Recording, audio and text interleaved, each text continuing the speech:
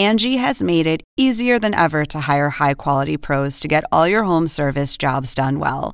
Just bring them your project online or with the Angie app, answer a few questions, and Angie will connect you with local pros who match your specific needs. Or book a service instantly at an upfront price. So join the millions of homeowners who use Angie to care for their homes and get your next home service job done well. Download the free Angie mobile app today or visit Angie.com. That's ANGI.com. Tonight, straight from the source, Donald Trump's fourth surrender could happen just hours after the first Republican debate, which we are now learning tonight he is expected to skip. Plus, Jack Smith, you might want to call your office. CNN has new video that now places one of Trump's co-defendants at the Capitol on January the 6th. Is that why the alleged mastermind of the fake electors plot pleaded the Fifth to Congress? And the West Coast tonight bracing for the impact of Hurricane Hillary. Forecasters fear that Category 4 storm that you see there could unleash a year's worth of rain in a single day. I'm Caitlin Collins, and this is The Source.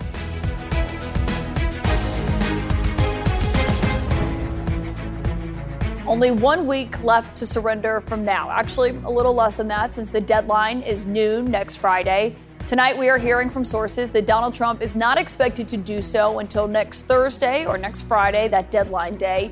And while he will show up to be arrested a fourth time because he has to, we have now learned that he is likely going to be a no-show at the first Republican debate next Wednesday night.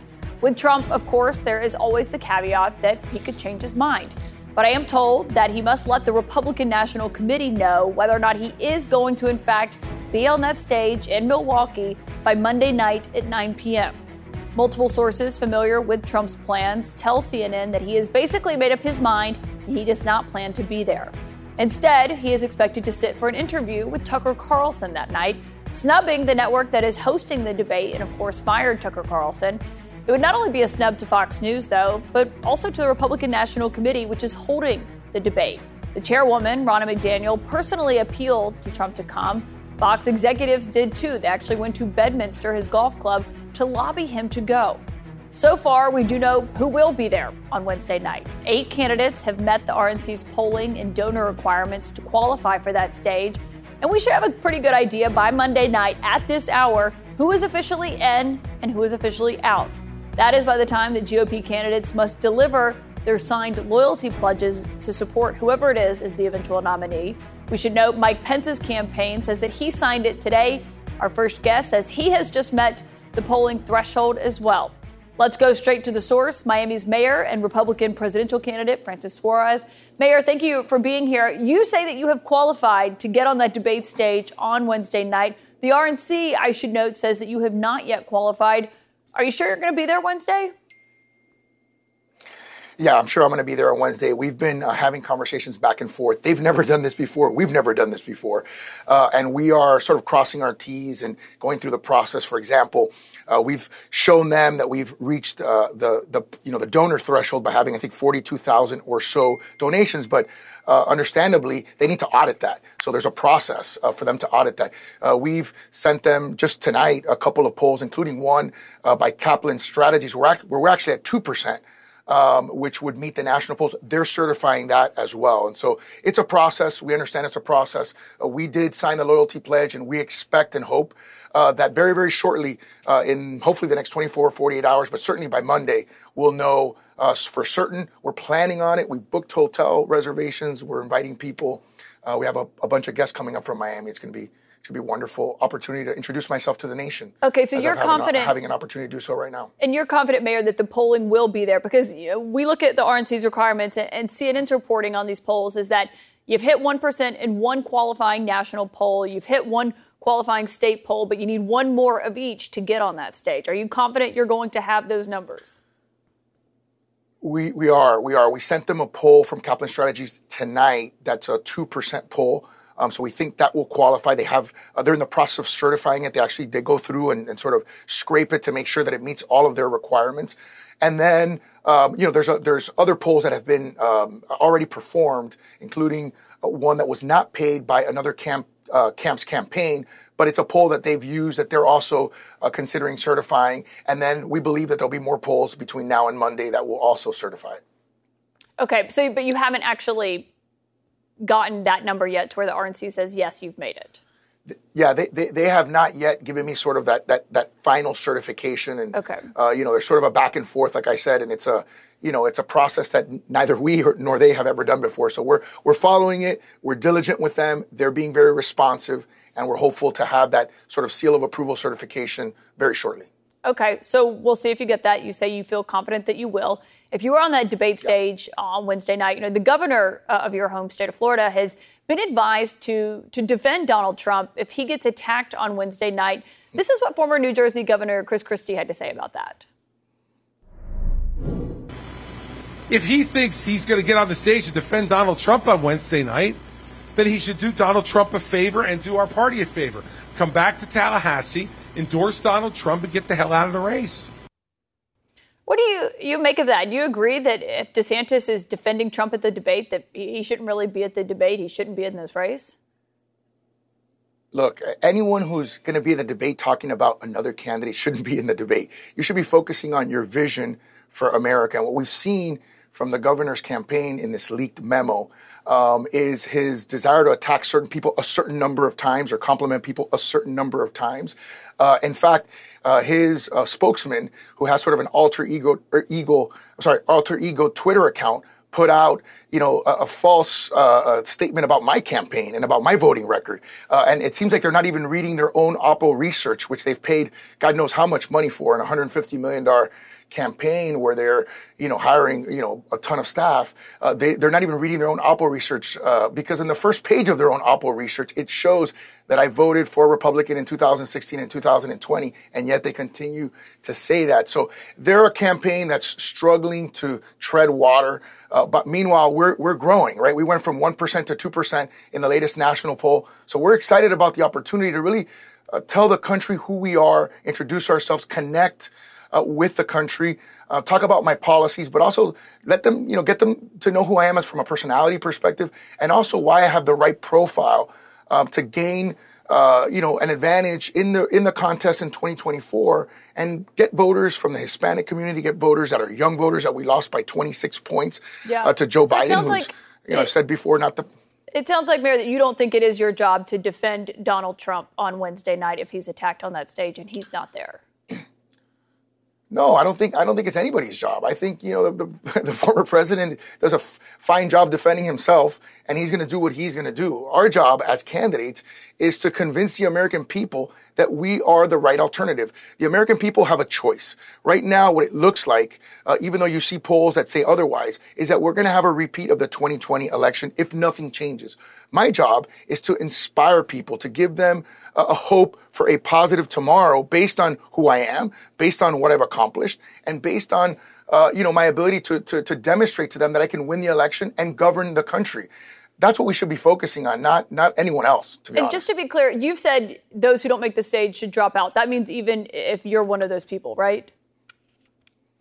Yeah, I do agree with that. I think, look, and it goes beyond just this one debate, right? I think, hopefully I'll make the debate. I feel very confident that I will. I feel confident that once given the opportunity to introduce myself to the country, I'm going to perform well, which will give me an opportunity to make the next debate stage and continue the conversation. Mayor, we'll see. One of the things that... Well, let me just quickly get in here because you said that you have signed that loyalty pledge. You've already signed it, even though you're waiting on them to officially say that you can get in that race. You didn't vote for Trump in 2016. You didn't vote for him in 2020. So why, as a result of this pledge, would you endorse him in 2024? Well, you're presupposing that he's going to be the nominee. I mean, you're not giving me any credit. You don't think I'm going to be the nominee? Just because I signed the loyalty pledge? He's the front runner right now by Look, I'm pledging, a lot. Well, it's okay. He wasn't the front runner at this time. In the 2016 race in 2015. So, look, I think the beauty of this process is the voters decide who is the nominee. I've pledged to endorse a Republican nominee because that's one of the requirements, and I like to follow rules, and that's one of the rules. And I think that's the party has a right to set that rule, and we should follow that rule.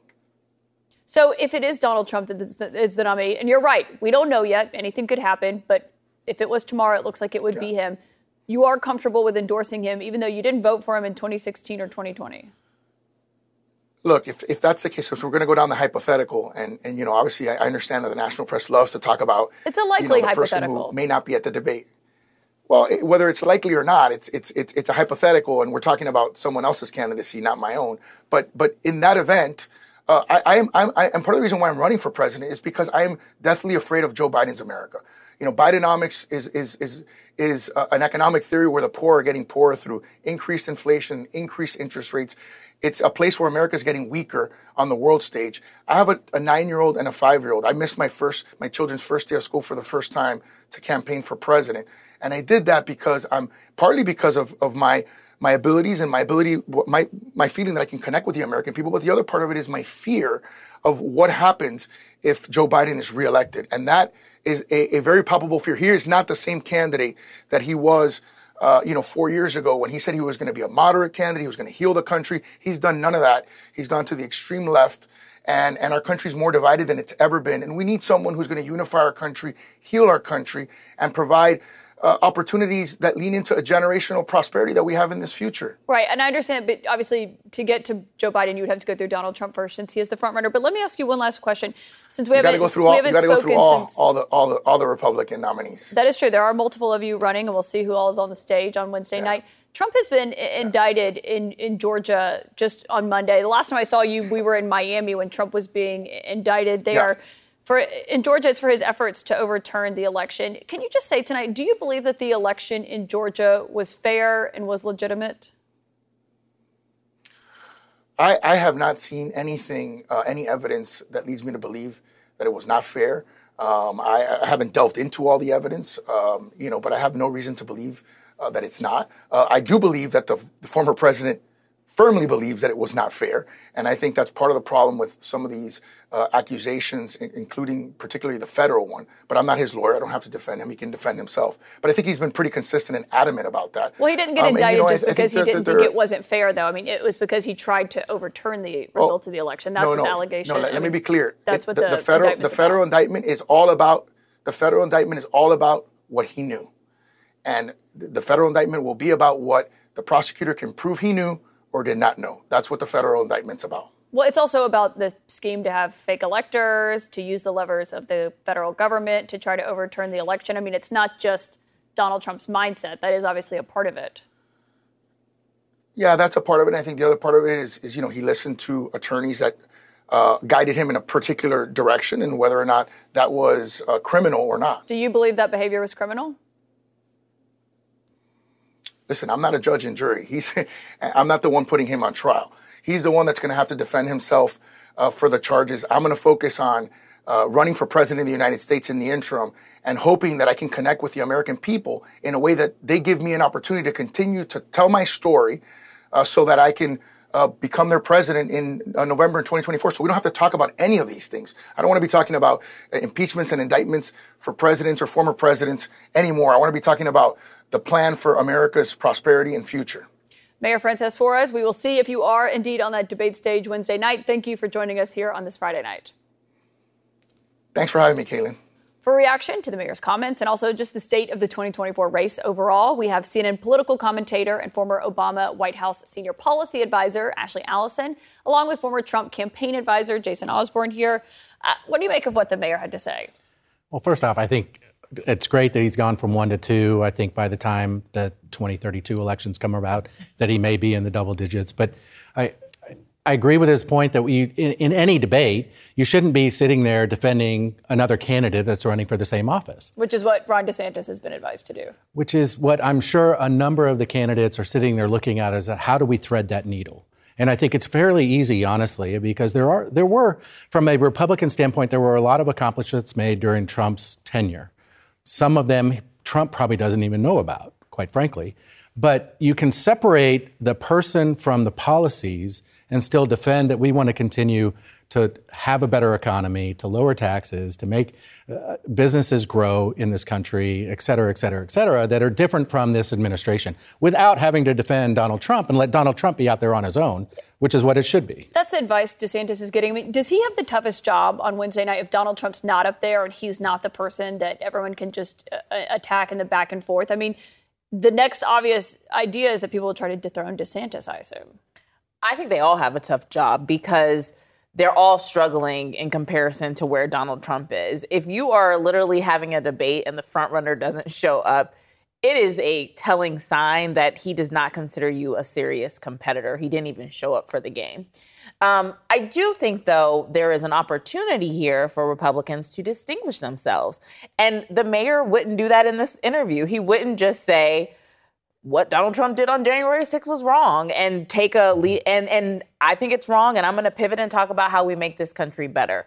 And if people don't do that on Wednesday night for the debate, I don't think their polling numbers will change one bit. I think Donald Trump will come out the winner. He will do something to pivot the conversation the next day, like turn himself in and talk about how rigged the system is. And they will all be stuck in the same position playing Donald Trump's game rather than being a leader and playing their own game. What do you make of the makeup of the stage? If Mayor Suarez is someone on there, I mean, he was a latecomer to the race. Others are trying to qualify. Asa Hutchinson is still trying to get on that stage. It's looking to be a little bit bigger, though, than initially imagined that it would be. Yeah, I mean, I go back to the 2016 race where we had the happy hour debate and then we had the main stage debate, right? And I don't know, when you start getting folks on the stage that are at the 1% and 2% and 3% and 4%, like it's not really helping any of the candidates. Then I think to your question to Ashley was, DeSantis obviously is going to be the target in this. But I also think Vivek is going to be the target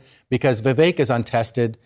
If you look at the makeup of the debate stage right now, there's only 5 or 6 that have any debate experience. And quite frankly, only 1 or 2 that have debate experience with multiple candidates on the stage at this level. And so you're going to find that each one of them are trying to figure out how do we put out our policies, but also how do we have that riposte, response that's just witty and that will be remembered and a meme will be made out of it and then they can capitalize on that moving forward. Yeah. I mean, how does this look, though? I mean, Donald Trump right now is not expected to show up. He has until Monday at 9 o'clock to make that official, I guess.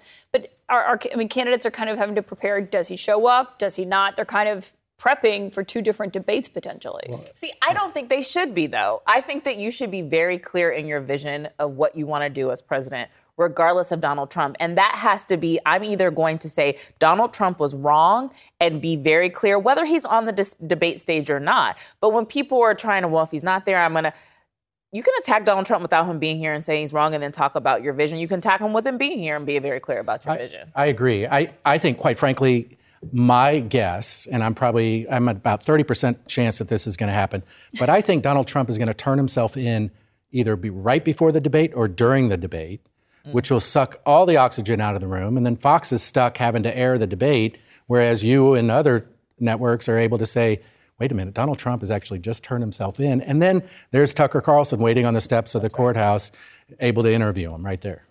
The jail is open 24/7, they said. We'll see. Jason Osborne, Ashley Allison, thank you both. With Trump's next surrender pending, we'll talk to someone who was once inside Trump world, what she makes of the situation that he's now facing. But first tonight, to the extremely powerful hurricane that is barreling toward California. It could dump a year's worth of rain in just one day. We'll get the latest next.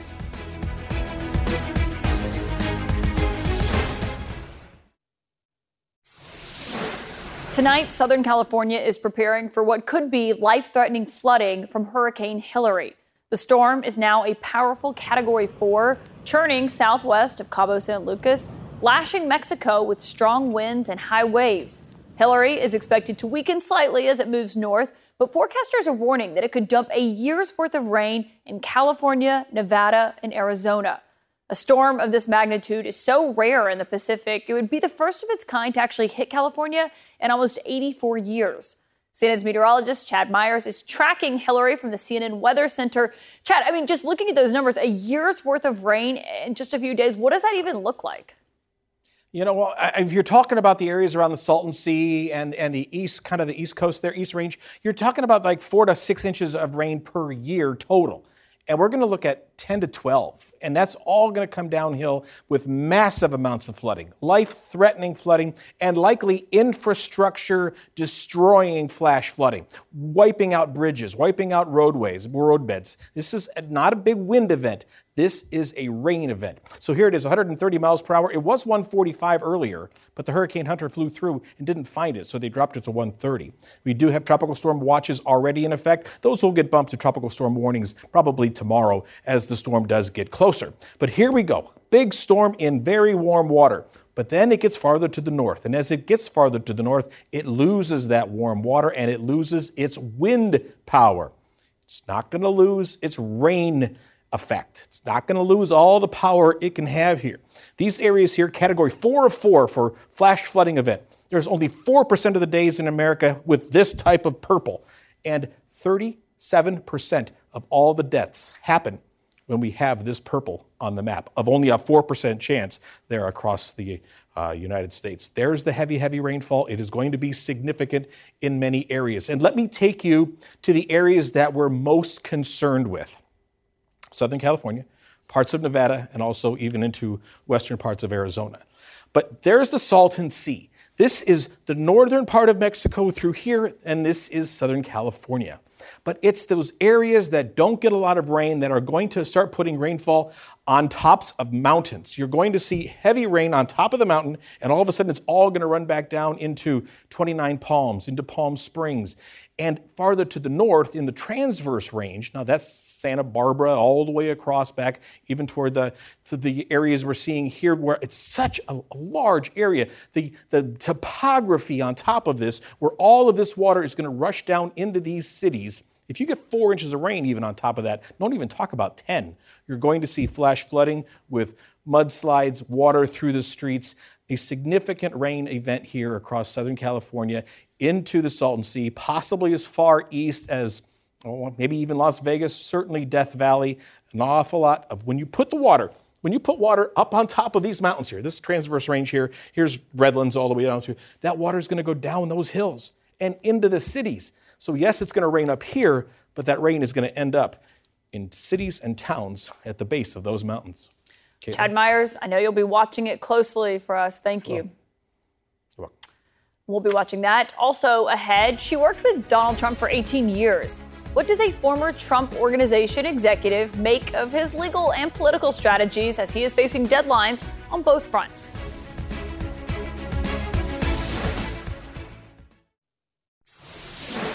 Donald Trump is facing a pair of key deadlines coming up soon. Monday, cutoff date for the first Republican debate, which right now we are told by sources he appears to be skipping. Next Friday is the deadline, though, to surrender to authorities in Georgia, which legally he cannot skip.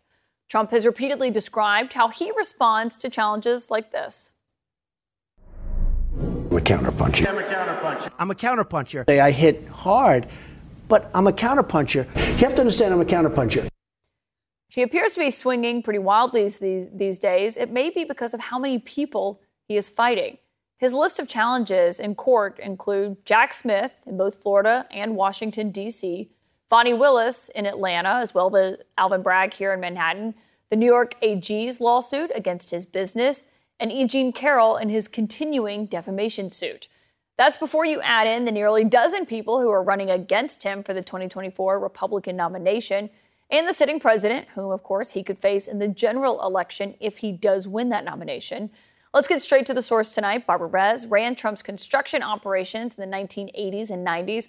Her book is called Tower of Lies, What My 18 Years of Working with Donald Trump Reveals About Him. Barbara, thank you for being here tonight. I mean, it's great. It's great to be here. We're so glad to have you. I mean, you did work for him for 18 years. When you look at the deadlines he's facing now, not just, on the legal front, but on the political front, he's saying he's not going to show up to the debate Wednesday night. How do you look at that based on what you know about him? Well, I mean, why would he show up for the debate? All he can do is screw himself up. I mean, he's leading, right?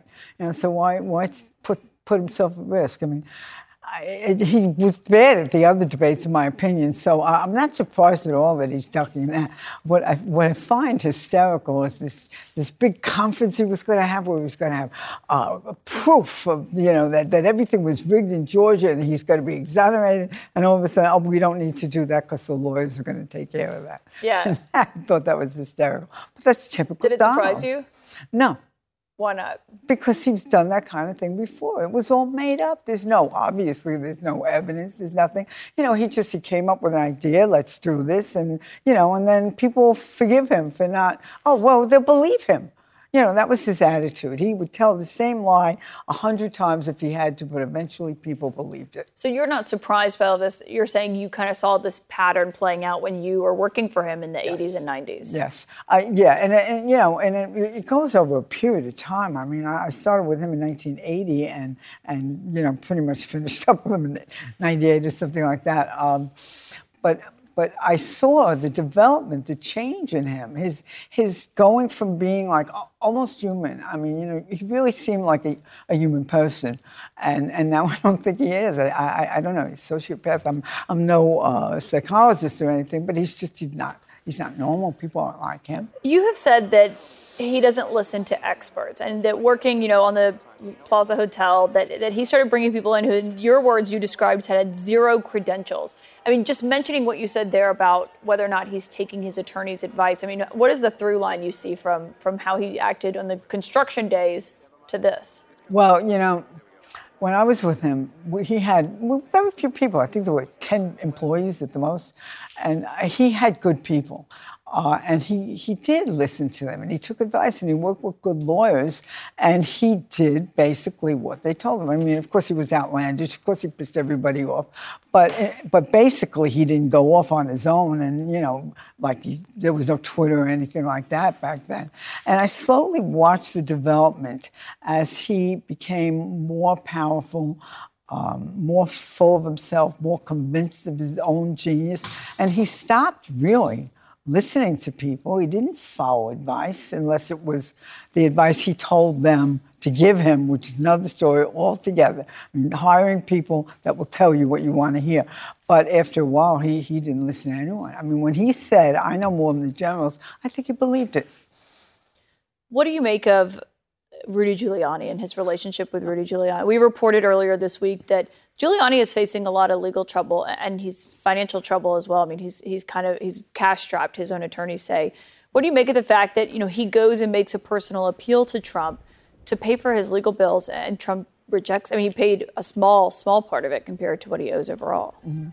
Yeah, that also doesn't really surprise me. I mean, given, and not throwing back to 1980, 82, 84, but just over the passage of time in the 90s, I mean, he'd make promises he wouldn't keep. He started screwing people out of money that they were owed. And, his thing about suing, well, let him sue me, that kind of thing.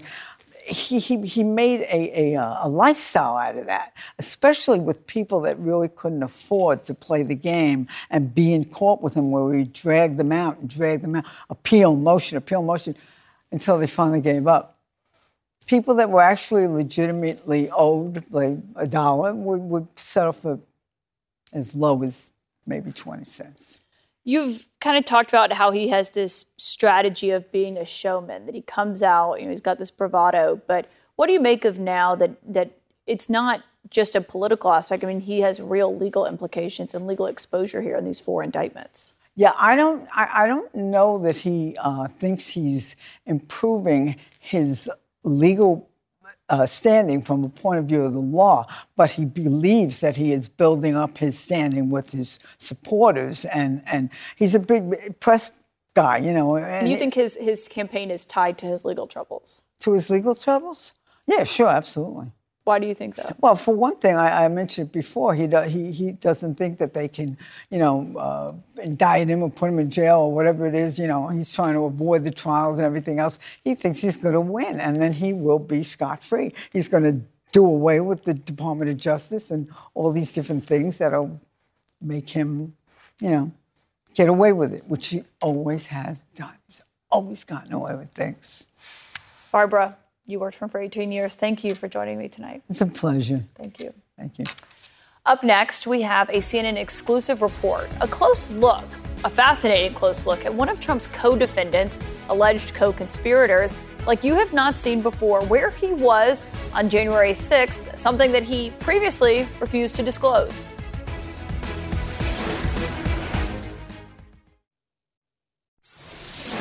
An exclusive CNN report placing one of Donald Trump's alleged co-conspirators in the crowd on January 6th. Kenneth Chesebro is not a well-known name, but he is a key figure in two cases against Trump where he tried to overturn the 2020 election. Chesebro was indicted earlier this week in Georgia. He is one of the unindicted co-conspirators in the special counsel Jack Smith's January 6th probe. If you don't know him, he is the alleged architect of the fake elector scheme. And now we have figured out where Kenneth Chesebro was on January 6th, something that previously he refused to answer.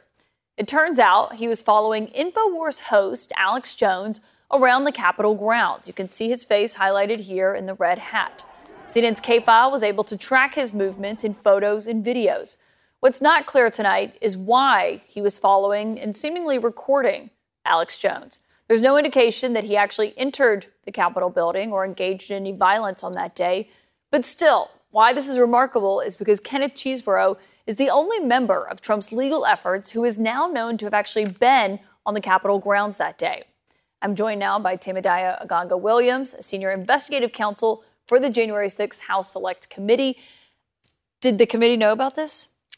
The committee did not know about this, that he was on the Capitol on that day. So I think that is, we do commend the extensive work that journalists have done. I mean, frankly, when I joined the committee, part of the work that we did was follow up on the work that journalists have started from months before. So I think it's a great find and very important. And he had essentially pleaded the fifth when he had been asked where he was that day. Committee staff asked him that exact question, and he did plead the fifth. Why did they ask him that question? Was that something they'd asked everyone, or did they have suspicions that maybe he was there? What was the sense behind that?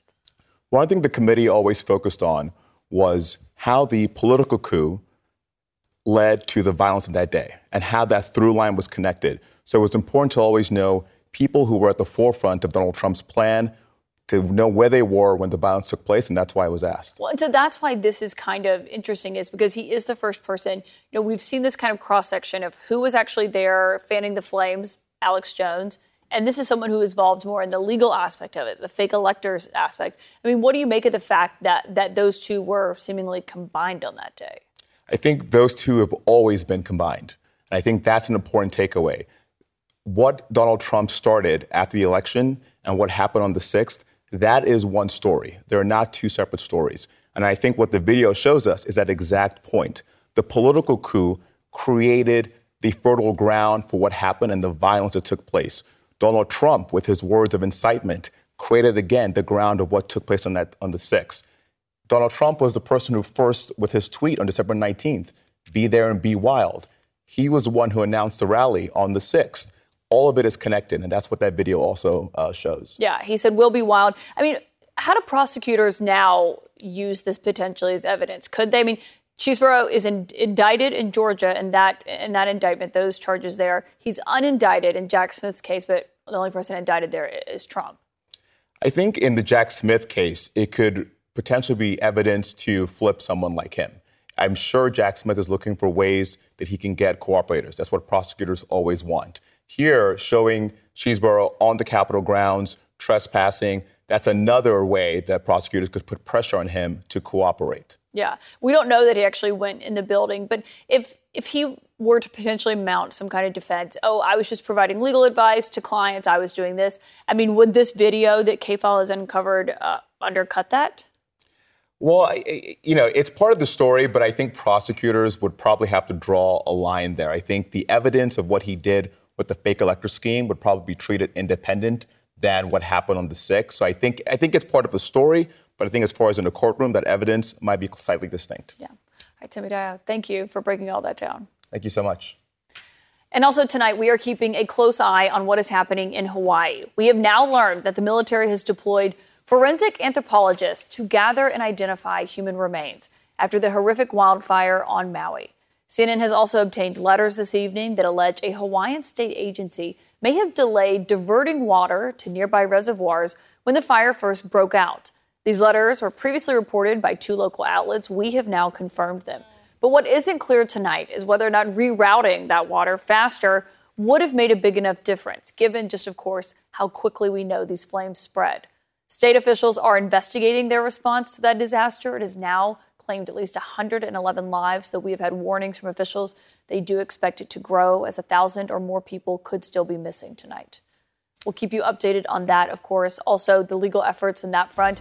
Next week, Trump, Rudy Giuliani, and Mark Meadows are among the 19 people indicted in Georgia who now must turn themselves in. They'll be booked into a notorious jail known for its deplorable conditions. The Rice Street jail even made rap lyrics. What they can expect next.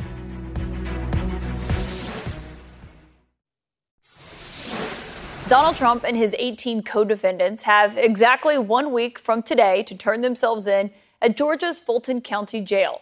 Local officials have vowed to treat the former president like any other defendant and have standard operating procedure.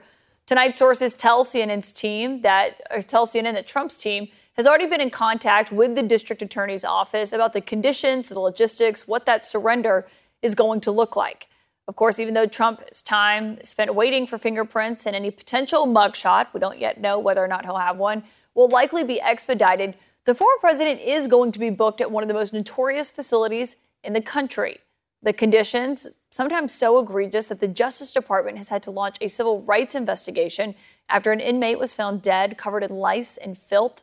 And according to my next guest reporting, that is just the tip of the iceberg when it comes to this jail, as the inmates regularly contend with violence, overcrowding, and sexual assault. Joining me now is George Cheedy, a journalist for the Atlanta Objective. George, of course, we'll get into what happened with you on Monday. You were there to potentially testify before this indictment came down. But let's talk about this jail first and what this is going to look like, not just for Donald Trump, but also for these 18 other co-defendants. I mean, what are they going to be walking into as they are expected to turn themselves in over the coming days? So believe it or not, that's not entirely certain right now. My last word from both the jail and from the court system is that they're still working it out. In part because there's a Secret Service detail that has to be engaged through all of this. So there's some negotiating. I mean, normally you'd walk in, and it's fairly typical. You get your mugshot taken, get weighed. There's a medical examination and a sort of a walkthrough of what you can expect. And then you're either held or arraigned. We're not sure what's going to happen with Donald Trump. Well, it's not just Donald Trump. I mean, maybe we've seen in other places where he's been indicted, it's kind of been an expedited situation, easy in, easy out. But there are 18 other people that are going to be coming in. I mean, Mark Meadows, Sidney Powell, Rudy Giuliani. I mean, are we going to potentially see mugshots in the standard process for those defendants, do you believe? I think that you should expect that. I think that we should expect to see an array of 19 mugshots, all taken by the same person, and probably more or less at the same time. I think they're likely to clear a space so that this could get done, because it's a media circus, so that they could get those folks out of the way so that the regular processing could continue. Is your sense that Trump will have to get a mugshot? Absolutely. I would bet money on it right now. That's what you're hearing. Because I know the sheriff. He wants to take that mugshot. I wouldn't be surprised if he did it himself. So when the sheriff says that Trump will be treated like any other defendant, you really believe that he will be treated like any other defendant here? I think in terms of the process, like how, getting a mugshot, getting weighed, I think so, yes. And I think it's because the sheriff really believes that, everybody should be treated equally before the law. Yeah, you've done extensive reporting on the Fulton County Jail. I mean, just today you were reporting on another death that happened there. I mean, can you just kind of describe for someone who hasn't been to Atlanta, who has never been to Rice Street, what it is, what it looks like, what the conditions are at the actual jail itself? So the jail, multi-level jail, much of it is given over to medical facilities that are frankly substandard. The medical service provider essentially quit and had to be dragged back into service because they believed it was too unsafe for them to operate. We're talking about a place where inmates will literally dig through the walls from one jail cell or one jail block to another in order to go and stab someone. The sheriff at one point last year took multiple wheelbarrows of homemade shanks out of that jail after being found and brought them to the county commission in order to ask for more money and resources. I mean, given the fact that it's going to be such a high place of such high profile, arrests that are happening this week, I mean, how did the conditions there get to this point? So I think a lot of this has to do with the general neglect of the criminal justice system and the jail system in general. But the pandemic made things worse. The courts shut down, trials anyway. And so you started to see this increasing backlog of people who were stuffed in the jail with nowhere to go because their trial dates weren't coming up. To this, you add just the pandemic problems of violence in the city. We had a 60% increase in homicides in the city of Atlanta during the pandemic. That's starting to come down. So you end up with an overcrowded jail, and a jail that's got a lot of folks who are accused of violence. The problem is you also have a jail that's filled with people who have mental health problems, who are there for relatively petty crimes like shoplifting, criminal trespass, which is, you could be graffiti, frankly, is 20% of the folks who are there. George Chidi, we have a lot more questions for you. We're out of time, unfortunately, but we'll have you back, of course, to talk about what your waiting time was like on Monday. George Chidi, thank you for being here tonight. Anytime. Speaking of Atlanta, the 34-year-old judge who was assigned to Trump's case there is a rising star in legal circles. He also has a hidden talent, and there is video of it we'll show you next.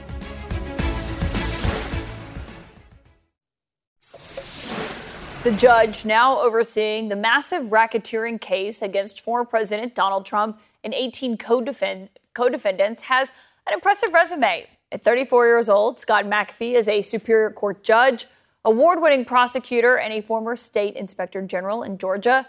But as it turns out, he is also a gifted musician.